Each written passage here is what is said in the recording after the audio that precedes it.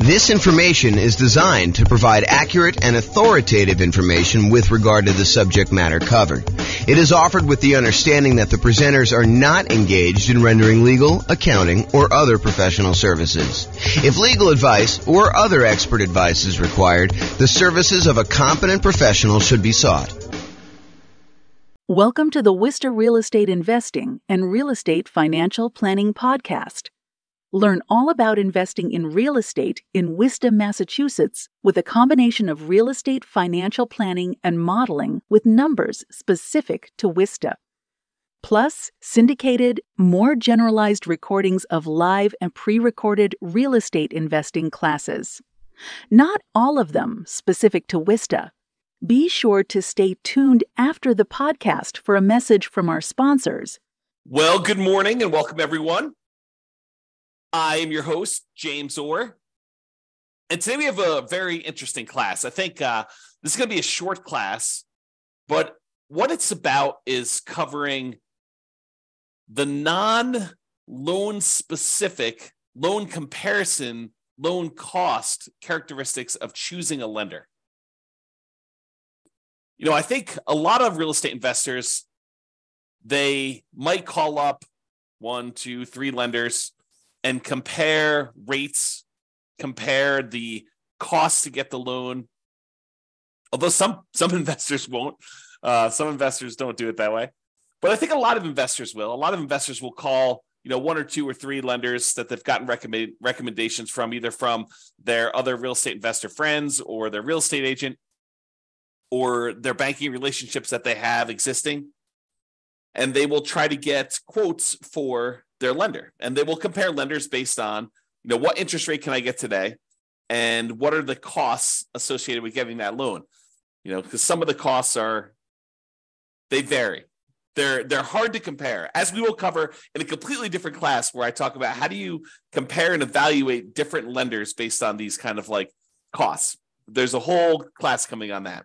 But today it's the opposite of that. It's not the opposite. It's a supplement to that. It is the kind of like non-monetary, non-direct loan comparison attributes for selecting a lender for real estate investors. Because, as you will find out, it's not always exclusively about price. It's not always exclusively about the interest rate. It's not always exclusively about the cost of the lender. There are non-financial selection criteria for choosing a lender to work with as a real estate investor. We'll cover all the financial selection stuff in the class where we talk about how to evaluate mortgages comparing lenders. I'm not going to go over that today because we'll cover that very specifically.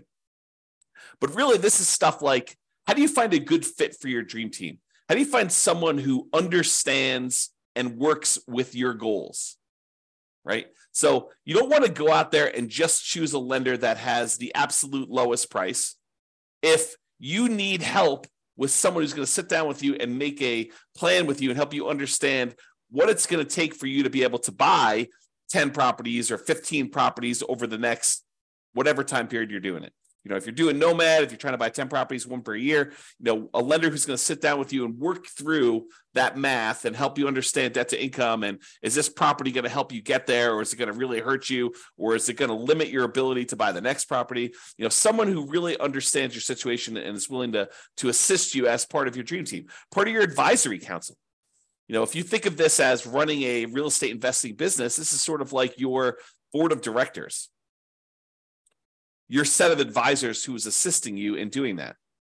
So sometimes you'll have 3 lenders that you're considering, and they're all relatively close on price. Maybe they're off by, $500, $1,000, maybe $2,000. And, one of them is just far and away a much better team member. They want to see you be successful. They're like, hey, come on in. Let's go over all your numbers. Let's go over like a plan to get you where you want to be with, the 15 properties or the 20 properties or the 5 properties or 100 doors or whatever it is that you're trying to accomplish. They're on your side. They're part of your team. They want to help you succeed and understand what it's going to take for you to get there financially. You're not just guessing and researching online and trying to like figure out what applies to you and what doesn't apply to you. They're an expert in their getting loans and brokering loans, and they're going to assist you in understanding what you need to do that. And maybe they happen to be the cheapest one, but as you'll probably discover, I think this is just how it is, that they will probably not be the cheapest one. They'll be the one that's $1,000 more or $2,000 more. And then you got to decide, are you willing to pay a small premium in order to have a team member who is helping you achieve your overall goal and not just choose the cheapest one? And that's something you need to decide. But it's not always about price. It's not always about being the cheapest one. It's not always being about, the other thing. It's sometimes about the value you're getting for paying this person as part of your team. So I think one of the factors, one of the non-financial, non-monetary reasons for selecting a lender is, are they a good advisor as part of your team helping you achieve your specific goals? Do they have expertise in that? Are they willing to sit down with you? Are they willing to help you? Are they willing to work with you in order to achieve your goals? So that's one factor. Are they a good dream team member? Number two, overlays. So an overlay is an additional criteria, an additional restriction that lenders place on loan products that their company usually sells that is different than the baseline criteria. So for example, for doing a FHA loan, let's say the credit score typically for doing the FHA cuts off at 620. And I don't know that from memory. You'd have to go look it up. But let's say it does. Let's say it cuts off at 620. A single lender can choose to make their company safer, to make sure that the loans that they're underwriting perform a little bit better. They could say, our minimum credit score for doing an FHA loan is not 620. 620 is what FHA will accept, but we are going to require 640. They've added an additional overlay on top of the criteria that FHA has set, and that they're making it a little bit more conservative, a little stricter for you to get that loan. And so it's important for you to understand where certain lenders have applied these overlays, what overlays they have in place. And some lenders really know these, right? They're like, hey, listen, traditionally, if you go straight to FHA or you go to another lender, they're going to say it's 620. For us, it's 640. And they'll tell you up front. Other lenders may not know. They may not understand all of their overlays and where they differ, especially new lenders who haven't been in the industry that long and don't have a wide kind of like swath of experience to be able to say, this is different than where I was in my last company. Because they may be telling somebody, that this is the rule, but the rule is really specific to their own company. It may not be the generic rule for the entire industry, and theirs may be different than what the industry standard is. So dream team member, whether they're going to be a good part of your dream team, and overlays. Another factor, like not specific to the interest rate or cost of getting the loan, that you may want to consider. It's not always about price. And the next one, some people may kind of like poo-poo this away, but personality. If you call up a lender and they make you feel like an idiot, maybe you want to choose another lender, even if they are $500 cheaper or $1,000 cheaper. If they're insulting to you, or they make you feel little, or they kind of like make you feel like you're bothering them, then maybe you choose someone else who doesn't make you feel that way. I think personality is a big factor in do this. And it's sort of related to Dream Team, but I think it's slightly different, right? I think there's a personality component, is this going to be someone who I can communicate with because they are a good fit, they mesh well with my personality, and you might be willing to pay a small premium for that. Okay? So personality is another one. What about accessibility and communication? I had a couple lenders. A client of mine was trying to use, a couple of clients of mine were trying to use a lender. And this was during a time when the market was ridiculously hot. We were like getting 20 offers on properties. And so you had to be like very aggressive. And sometimes you're doing things like after work and you're trying to call a lender to get a lender letter so that you could actually submit your offer and be competitive. And you're competing against, I don't know, sometimes 5, 10, sometimes 20 offers on properties. And you really wanted to come across with your best foot forward and kind of be a strong candidate.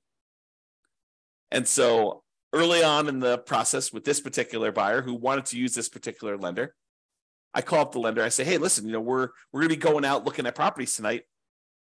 Can I get your cell phone in case we're ready to write an offer so I can get a lender letter from you so we can make our offer, make this buyer look as strong as possible and hopefully get their offer accepted? And he's like, no, I will not give you my cell phone. I only work 8 to 5. This was a bank. This was a local bank, but I only work 8 to 5. I don't give out my phone after hours. I said, okay. I appreciate you letting me know that. And he proceeded to use a different lender because this particular guy was not willing to be accessible.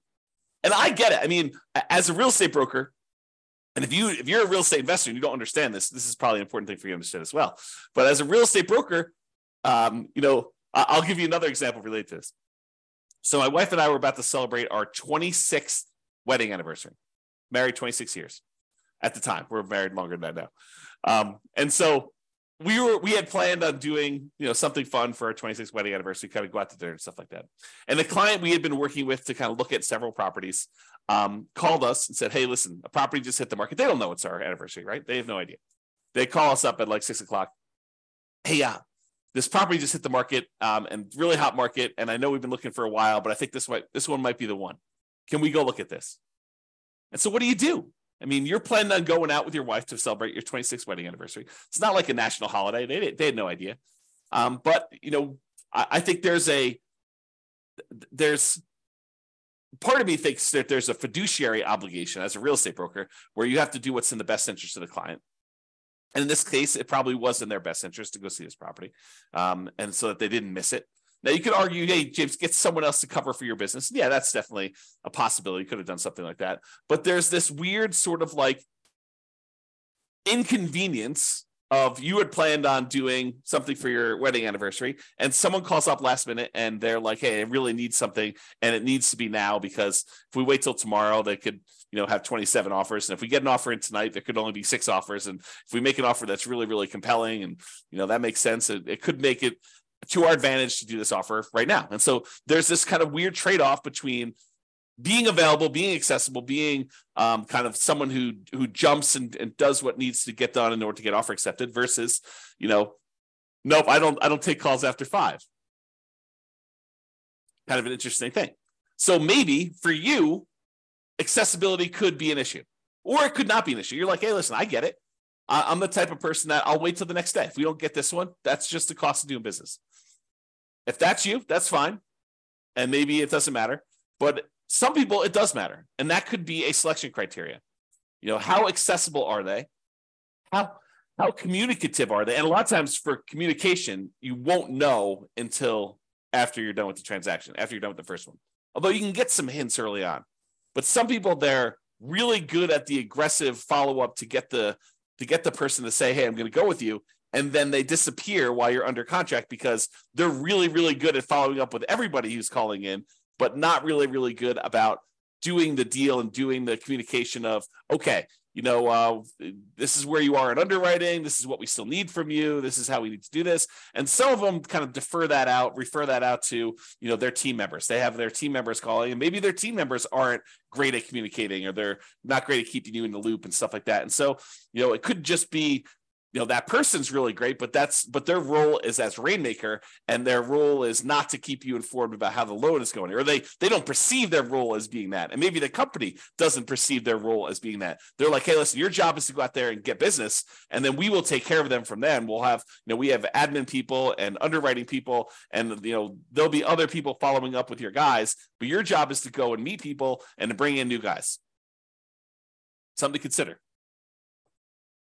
If you're writing an offer, especially like on a weekend, and you need to know from the lender how much can we ask for in seller concessions, because in this particular property, you need to have seller concessions in order to make your numbers work, and you can't get a hold of them, that could be potentially problematic with you getting your offer accepted, because seller concessions could be a factor in whether it makes a deal work or not. And if you don't know the boundary conditions of seller concessions, you weren't planning on doing it, but this property, it really needed to happen, and you're trying to get a hold of a lender on a weekend, and the lender's not around, could be potentially problematic.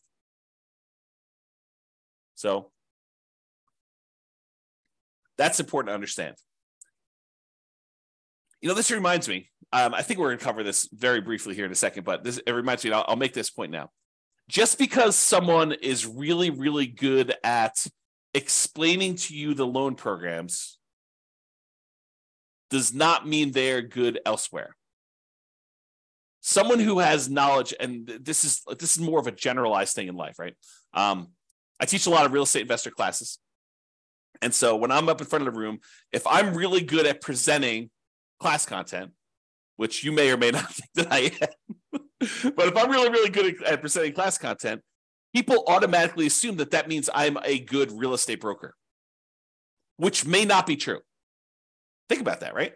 The skill of being a good stand up in front of the room, class teacher, presenter sort of person does not necessarily mean that I am a good fill out a contract, understand contract law, understand showing properties, be able to get you in there, good negotiator, understanding market stats, although market stats might be part of the presentation skill set, or being able to analyze what the market stats mean. Like the skill sets for those different things, they don't necessarily lead A to B. Because I'm a good presenter does not mean I'm a good real estate broker. Because someone is is good at following up with you in order to get the business does not mean that they will be good at the loan part, that they understand the ins and outs of the loan process, that they understand, just because they understand loans does not necessarily mean that they understand PMI. Just because they understand kind of like generic loan stuff and like what it takes for you to get pre-approved does not necessarily mean that they are going to be good at helping you structure your plan for 20 properties. I don't mean to scare you away. I'm just trying to point out to you the obvious that one skill in one particular area does not make you skillful in others. Now, they tend to correlate. There is a little bit of a correlation, right? Someone has knowledge about, one aspect of doing loans. They might have a higher probability of having expertise in other parts of loans. But use like a sports analogy. Just because someone is a good three-point shooter doesn't mean that they are necessarily, good at defending or good at layups, or just because someone is good at, getting rebounds does not necessarily mean that they're a good three-point shooter or a free throw shooter, right? The different skills. Think of it that way, okay? So accessibility, communication, and being available to do stuff. And then I have another point here about going above and beyond. So I had a client once where the lender required a second appraisal late in the game. Not the mortgage broker, but the person that they were brokering the loan to, the actual lender, the one that was going to provide the money. They were actually requiring late in the game a second appraisal. And I think part of it was because the first appraisal, there weren't a lot of really good comps, and they wanted a second opinion on this. And this was a really good client who had bought a lot of properties with me, and this particular lender was trying to make a good impression, and they really wanted future business from this particular person because they suspected, and they were right in suspecting, that this person was going to go on and do multiple loans in the future. And so there was going to be an extra, in this case, $2,000 cost to have this second appraisal done. And the mortgage broker ate that $2,000 cost. They paid it. Not the buyer, the lender, the broker, the mortgage broker themselves actually paid the $2,000 for the second appraisal. Now, if you're choosing the cheapest option, is the lender going to do that? Probably not. Probably not. Okay. So you probably don't get that with the cheapest lender. So that's something to consider. Now, it is important to understand this. Lender programs vary. Just because one lender you talk to says it can't be done, it doesn't necessarily mean that it can't be done universally. It may mean that they're not aware that it can be done or how to do it, or that there are options for doing it. It just means that that particular lender tells you, no, we can't do this. Different lenders have different loan programs, in case you did not know that. So not every lender has every loan program. Not every lender has certain loan programs that other lenders have. Different lenders look at things differently and may be willing to do something that other lenders won't. There are guidelines for qualifying for these loans, but sometimes interpreting those guidelines varies a little bit from lender to lender from time to time. There's some that are universally I would say that, like 99.9% of the guys, they're saying, yeah, this is how that goes. But there are occasionally somebody who interprets something differently. And it may be interpreted in your favor, or it may be interpreted not in your favor. And you may be required to go look for another lender, or you may be incentivized to use that lender repeatedly. Different lenders, as I pointed out, have different knowledge levels. Not every lender is an A+ lender. Not every lender is an F- lender. Just like there are good attorneys and bad attorneys, and good real estate agents and bad real estate agents, and good priests and bad priests, and good football players and bad football players, there's a range of skill levels out there, and you should realize that that does apply to lenders. Some of them really know their stuff and are awesome to work with. Some of them are brand new and they're super sincere and they really want to do a good job, but they just don't have the knowledge level yet. And you may be still willing to work with them and just kind of realize that they are new. And they may ultimately be amazing members of your team. Or they may not be. They may be out of the business in 3 months, and you're part of the wake of disaster that was left over, all the carnage from their 3 months in the business, right? You just don't know. So when I talk about lender programs in the future, and when I talk about all the different programs and stuff like that, what I'm talking about is primarily what most lenders will do. There probably are some loans that I'm not covering because I don't know much about them. Just like some lenders don't know about some loan programs. I have blind spots as well. Okay? So, in conclusion, if you need a specific loan, select the lender that offers that loan.